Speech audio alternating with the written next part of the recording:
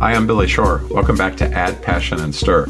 This is the conversation we love to have with people who are tackling difficult problems and bringing innovative solutions to them. And we have somebody in that category with us today, the mayor of Scranton, Pennsylvania, and a member of our Mayor's Alliance to End Childhood Hunger, Mayor Paige Cognetti. Mayor, thank you so much for being with us. It's wonderful to be here, Billy. Thank you for having me. Mayor, I know that you became mayor back in 2020 and then were elected to a full term in 2021. You'd had experience as a director on the school board. You bring so much to Scranton, so much amazing experience. Also working as Undersecretary of International Affairs at the U.S. Treasury Department. You've got an MBA and a degree in English literature. And I'm really curious which one is more valuable to you in your work as mayor. Is it a close call? That always depends on the hour of the day. Well, I definitely use them both all the time. Well, there's a lot I want to cover in terms of what's going on in Scranton and your work there. But we were just chatting before we started to record about our various experiences, some decades apart now, doing political work. But would love for our listeners to hear how your career began, particularly in government. Yeah, I didn't go into college or come out of college even thinking that I was going to be in government. I thought I was going to be a professor of English literature. That was my real passion back in college. And then I ended up going to Japan for a couple of years and teaching English to junior high school kids. It happened to be at a time where the United States was going to war in Iraq. And when you're in Japan and you are in a room of 60 people who have been raised in a time when Japan was not going to war and very curious about why anybody would want to go to war, you start to really think about the foreign policy of your country. And that experience being in Japan during that time led me to want to have a say in our government here in the United States and try to drive it into different directions. So I moved to Washington, D.C. when I got home from Japan and ended up on a congressional campaign up here in northeastern Pennsylvania, and kind of went into politics first and then was able to go into the Obama administration at the Treasury Department. So it was very fortunate to be able to see both the campaign side and the policy side early on in my career. But it's really the entire time just been about making sure that we're getting the American dream made into a reality for people. We're improving quality of life, that we're giving everyone a fair shot. We know that is what America is supposed to be. And it's been a real privilege to be able to work on those things first at the federal level as a junior staffer, and then now as a mayor at the local level. We're working really, really hard to improve quality of life and to prove the case to people, to families, whether they've been here for generations or whether they're first generation, that the American dream is alive and that we care and government works for people. Sometimes that gets lost, and being at the local level is really, really gratifying because the work that we're doing is we can see it on the ground. We hear the stories on the ground. We can see where people are starting to come to us more and more for help. And it's really encouraging. Well, I'm always fascinated by the way people's kind of passions lead them, often in a nonlinear way. Your experience in Japan is unlike any that I've heard before in terms of that mix of what was happening in the moment internationally. And let me just back you up even a little bit further. What led you to go to Japan? So I graduated from college my senior year was the year that 9/11 happened. And, the economy, similar to other times where we've had great crises in our country, the economy wasn't doing great, and it was a time to look for other things. So I decided that instead of pursuing various types of jobs at home, that I would take the opportunity to go abroad for a couple of years. And I really wanted to live abroad again. I'd studied abroad, and we all know study abroad is wonderful, but you don't really live in the country. You end up, shooting off every single weekend to go to various places. And I really wanted to actually live in a different country and experience that. So it's actually the JET program was through the Japanese government, and it's a really, really special program. It was really neat to be able to live in a foreign country for 2 years. And I grew a lot as a person, in addition to kind of having that spearhead my different career path. The combination, I guess, is so impressive because I always feel like politics and campaigning teaches you to do just about everything and serves you well when you get involved in local politics. And then, also the lens of the international experience. We work at Share Strength with a lot of returned Peace Corps volunteers and so forth. And they're just amazing. And I feel like, you bring both that international and that local campaign experience to Scranton. It must be a very powerful combination. Yeah, it's just been really fun, and the international piece is great because when we meet people from foreign countries and we get a lot of folks that want to come through Scranton from different consulates and embassies down in DC or New York. They'll come in and want to tour Scranton, especially during presidential campaign years. That's probably not a surprise.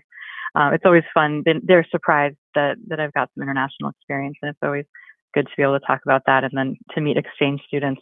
The best part of being mayor is kids, right? Kids from 2 to 26 when they're in their grad school years, just trying to pay it forward a little bit and teach kids about the different opportunities they have. And to your point about nonlinear, making sure that kids know at every age that you don't have to be perfect. You don't have to know in junior high school what you want to do. You don't even need to know in your undergrad what you want to do.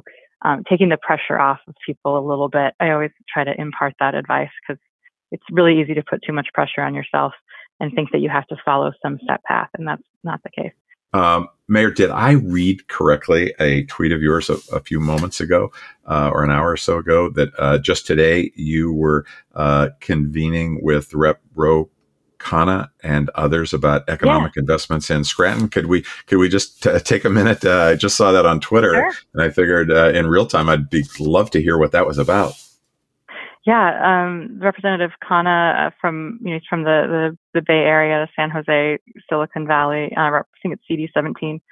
He reached out just a couple days ago that he was doing a swing through the Northeast, and did I have some time to set up some conversation about workforce and the economy. And we've got incredible partners here for me to be able to call and say, hey, want to come over Wednesday morning? So we convened a great roundtable with a combination of trades unions, entrepreneurial support network. We have a local think tank that does a tremendous amount of research for us on the economy. We have 6 colleges and universities right here in Scranton, a city of 80,000. So we were able to get most of them at the table today. And we talked about the overall economy, the trajectory of our economy.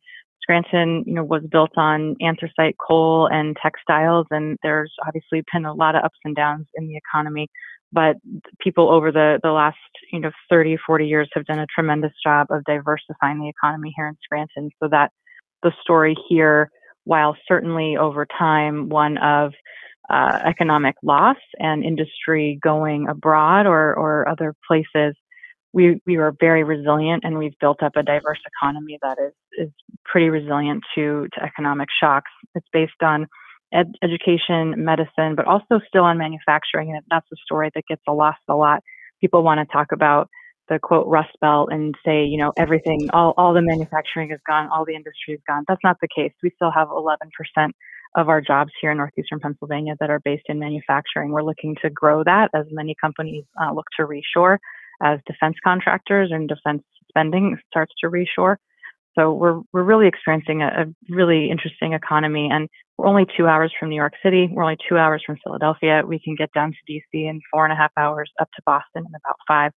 We're within 8 hours of 25% of the U.S. population. So logistically, we make sense. We also, for entrepreneurs, make sense. If you want to have a low overhead for your startup, you can settle here right in Scranton and get to your investor meeting in New York City within a couple hours. So we have a lot to offer. I think we are going to shine. You have convinced me that Scranton is the heartbeat of America. Yes, it is. It's right. See, you've been hearing about it your whole life, and you just and you have your Philly and Pittsburgh, but you hadn't focused on Scranton enough. And what's the manufacturing look like now that you were talking about? Yeah, so there's still a lot of smaller family-run businesses. We have a couple of family-run steel companies that have been here for generations that are still operating. We have different manufacturers that are offshoots from German companies, and we have Mitsubishi Chemical is here. We have a lot of foreign companies as well. We have defense contractors that are here. A couple that are right here in the heart of Scranton that make various things for lots of different industries, but that are all defense contractors themselves. So there's a lot of diversity within that.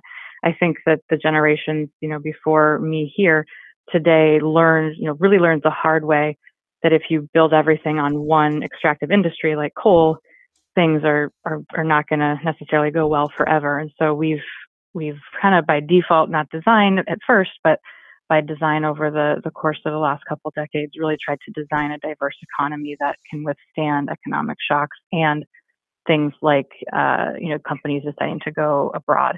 During the pandemic, our downtown did not suffer as much as other cities' downtowns because we don't have any one flagship company that had thousands of jobs and thousands of people that when they went home decimated the downtown. It's a real patchwork of law firms and architectural firms and banks and small businesses and a variety of industries. A lot of them still family run. It's very much a family based community. So again, it's more default than design, but a design that hasn't been completely unplanned to make sure that Scranton is resilient. So we've enjoyed some stability even in the wake of the pandemic, and we're seeing a lot of business starts. We're really seeing a lot of folks take us up on our grant opportunities. We're doing a lot of small business and entrepreneurship grants with our rescue plan dollars. We're seeing that from some of the folks that are expanding their businesses. We've seen a lot of startups, and we're starting in a very exciting development.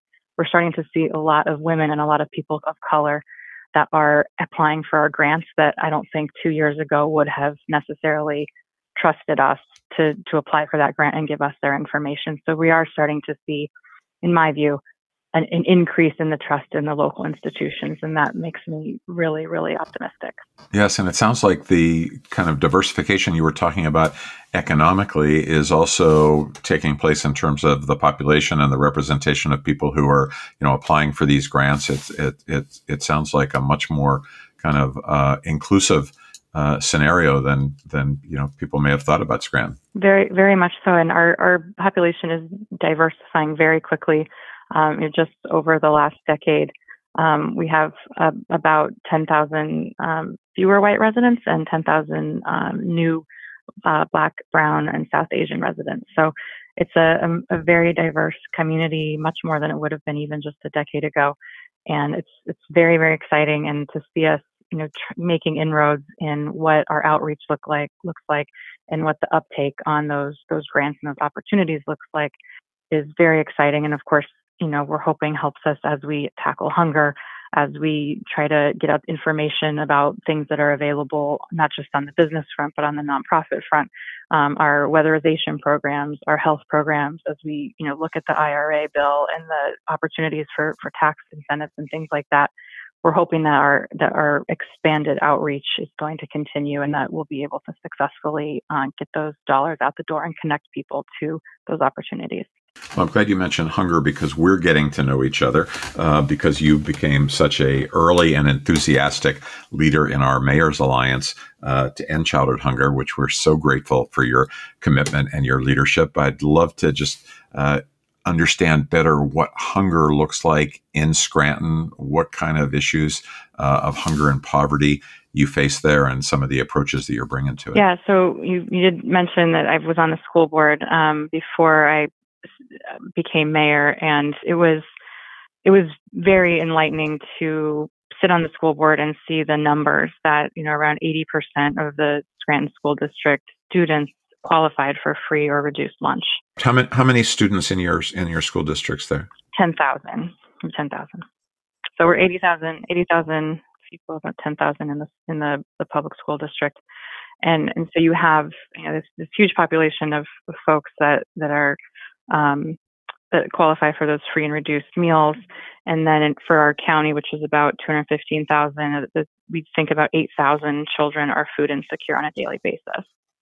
And it's so interesting because it's still kind of hidden. We talk, we at the city, of course, public officials and community partners, we feel like we're always talking about this, but it still doesn't quite feel like people understand the breadth of the problem and don't quite understand the urgency of it. Even though during the pandemic we saw, and I'm sure anyone that tracks hunger, but especially mayors, and that's my world, but we all have our story of that moment where we either we drove by the line for the food bank and it was wrapping up like a mile of traffic, or we saw the certain car of somebody we knew that was in the food line that we would have never guessed was food insecure, right? We remember those things, and we certainly drew attention to them.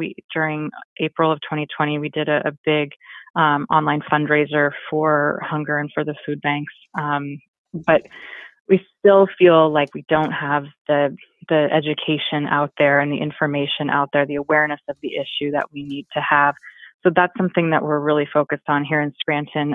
Part of our White House commitment to end hunger is we have a task force in place, but this summer we're kicking off an expansion of that includes many more community partners, including a lot of our healthcare professionals, our hospitals, and our nonprofit healthcare providers. So we're trying to get the information and the awareness out there in different ways. And that's not just for the folks to know that they should give to the food bank. We really want people to understand their whole community, and that we're not this kind of have and have not Scranton. That we really need people to understand that we are one community, and our success is only as good as the baseline for the family that's struggling. So we're trying to figure out how we get that awareness out, and it's a challenge, but that's what's so great about the Mayor's Alliance is being able to work with other mayors, with Share Our Strength, with others that have seen this in other places,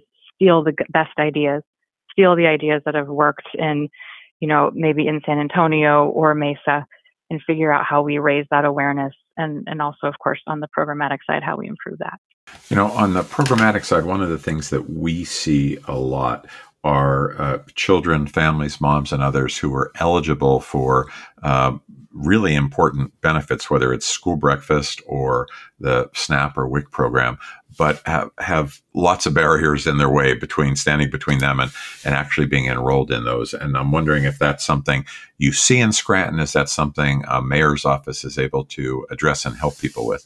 Yeah, that's one of the pillars of our new task force is identifying barriers and brainstorming solution, but identifying what those barriers are, because once you dig in, to your point, there are all sorts of surprising things that pop up that you wouldn't think of, right?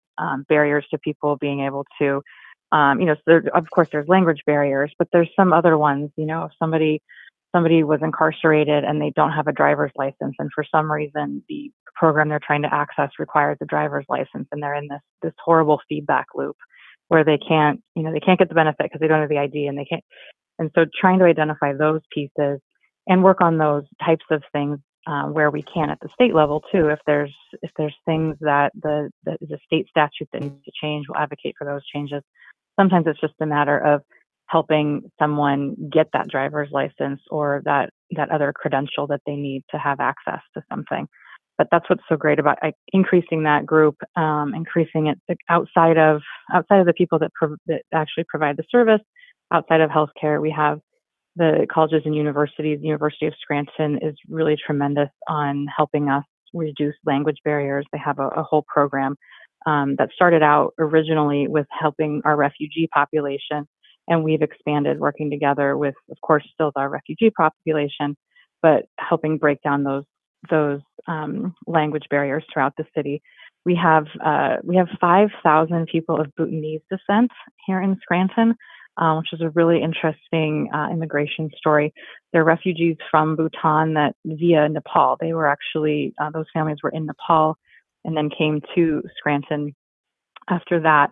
And so we've been working with them, University of Scranton especially, over many years, has been working with them to help their community thrive. And it's just an amazing community, but of course the language barriers are still quite strong. And we worked on that a lot during COVID and trying to get the vaccines out.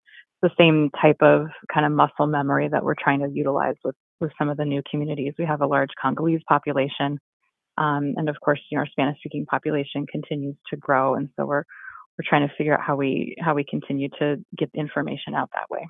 and this is going to be a bit of a digression, but it's so interesting. How did the populations from Congo and Bhutan come to Scranton? Why Scranton? Yeah, isn't that so interesting? Yeah, I mean, when I first came to Scranton, I moved in 2016 from New York City to be with my then boyfriend, now husband. And the first thing I did, I back to the Japan conversation. I love teaching English as a second language, so I reached out to Catholic Social Services. I knew that they ran an English as a second language program, and so started to work with some of these folks who had just come over, and got to know that population. The Bhutanese, just the federal government, just kind of started sending families here. There's also some Bhutanese up in Syracuse and some places in Ohio and in the region, but the concentration really is here in Scranton. The families wanted to be together. The community wanted to be together. They have just a really, really incredible community base that they've built up here over time. And it's been long enough that, the kids are starting to graduate high school, college, and are now in the workforce. And they're a fixture of our community. It's really neat. Scranton's getting more interesting every minute that we talk.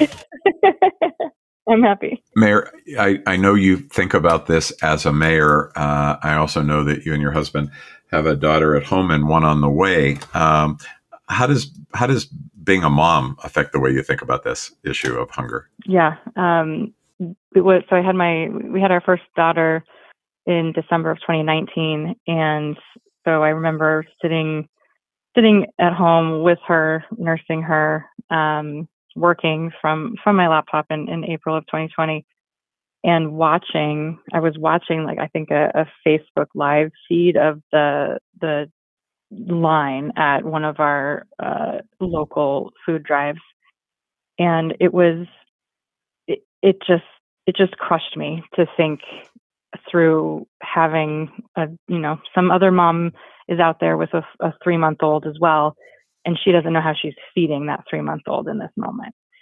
And it just the emotion of that moment is something that I think about a lot, and I try to channel as we try to solve these problems, because it really is, it's such an emotional thing to have gone through COVID with a newborn, and to think about what those other mothers and fathers and caregivers are doing, and to think about the kids who don't have caregivers, and who are in a system where they're struggling to find someone to care for them.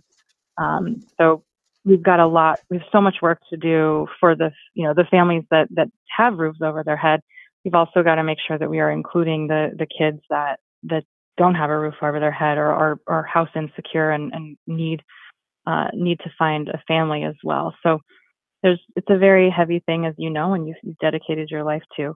But being a mom doing this job is it really helps you stay focused. And we are expecting our second daughter in about a month here. It keeps us really focused on why we're doing this, and how hard it is to make it in this economy, right?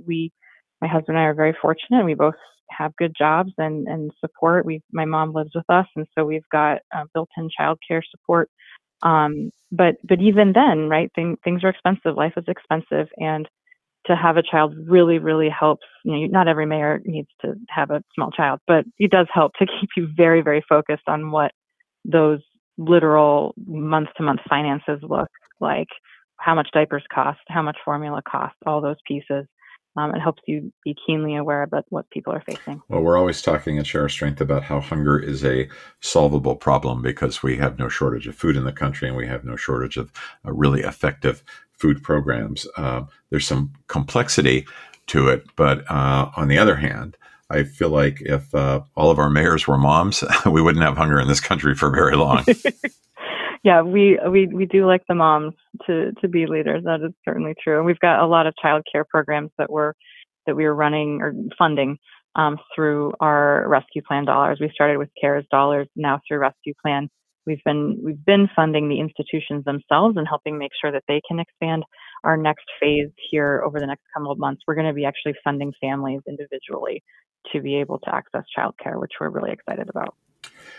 Mayor, you've got a background in campaign politics.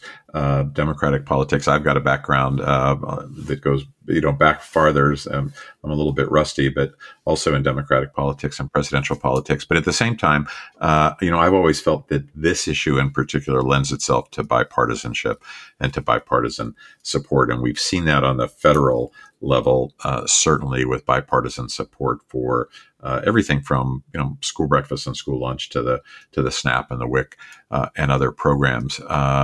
How do you see it on the local level in terms of the opportunity for or the need for bipartisanship when it comes to ending childhood hunger? Yeah, I think that's right. That it's hard to try to pick apart the hunger issue and somehow stay in your elected office or run any institution and not be on board with allowing just not being on board on the anti-hunger train. So I think that this really is an issue that we can solve together in a nonpartisan way. And we need some wins like that, right? Of course, it's like extremely, extremely important issue, but we also need to start proving the case that bipartisanship and just looking at things from a completely nonpartisan lens can work. And we've got to do that because we've got to get back to working together.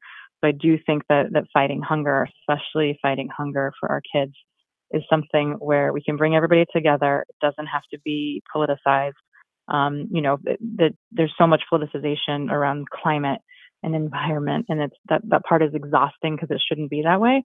But if we can prove the case here with hunger, maybe that'll help, kind of us to wedge in on some of these other issues that shouldn't be split, but are. So I really am happy to be a part of the Mayor's Alliance. I love working with Mayor Giles and Mayor Nuremberg, and it just mayors don't care about party. We just work together and we just get things done. And that's one of the best parts about being a mayor is that ability to just put party aside and do what's right and what's going to be effective for people. And I do think, I'm so glad to hear what you said, because I do think there's an opportunity to create kind of some common ground around these issues. And, we can't solve everything on a bipartisan basis, but if we can show that we can make some progress on this childhood hunger issue as we have, I think it might give people confidence to go climb the next higher hill. I know you've had a super busy day, and it's probably not anywhere near over. So we probably should wrap up soon. One thing I just wanted to ask you was, as mayor of Scranton, and given the formative role that played with our current president, Joe Biden, do you feel extra pressure to deliver, to make sure that Scranton is the best version of Scranton that it can be? Our president talks about it all the time.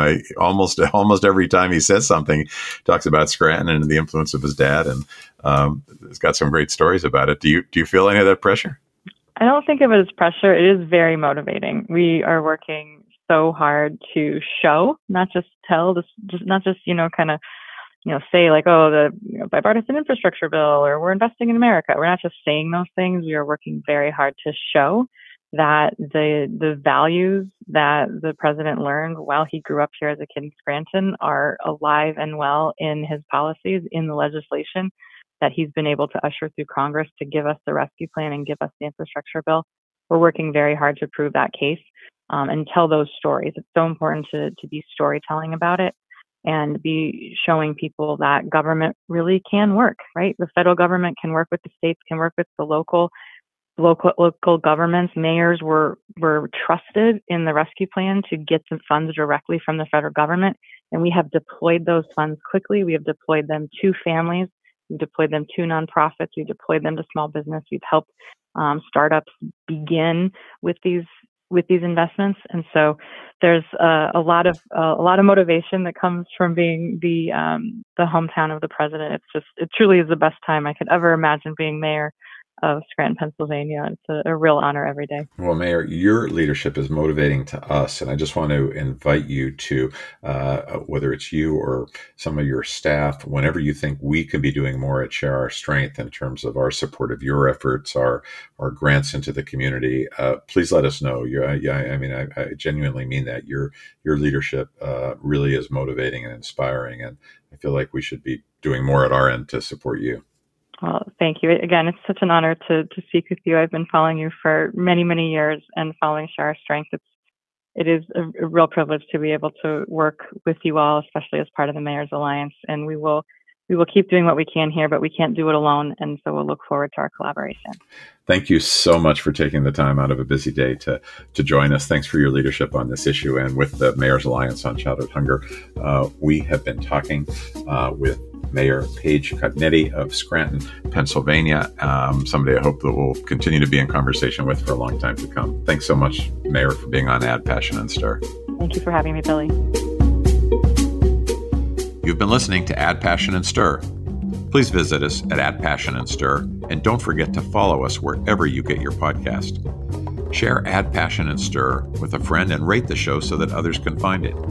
Add Passion and Stir is produced by Paul Woody Woodall's team at District Productive, with support from our team at Share Our Strength and the No Kid Hungry campaign. That includes my sister Debbie Shore, Pamela Taylor, Megan Cantrell, and Kelly Griffin. We'll be back in 2 weeks with more stories of individuals sharing their strength to make a difference in the world. Until then, thanks so much for listening.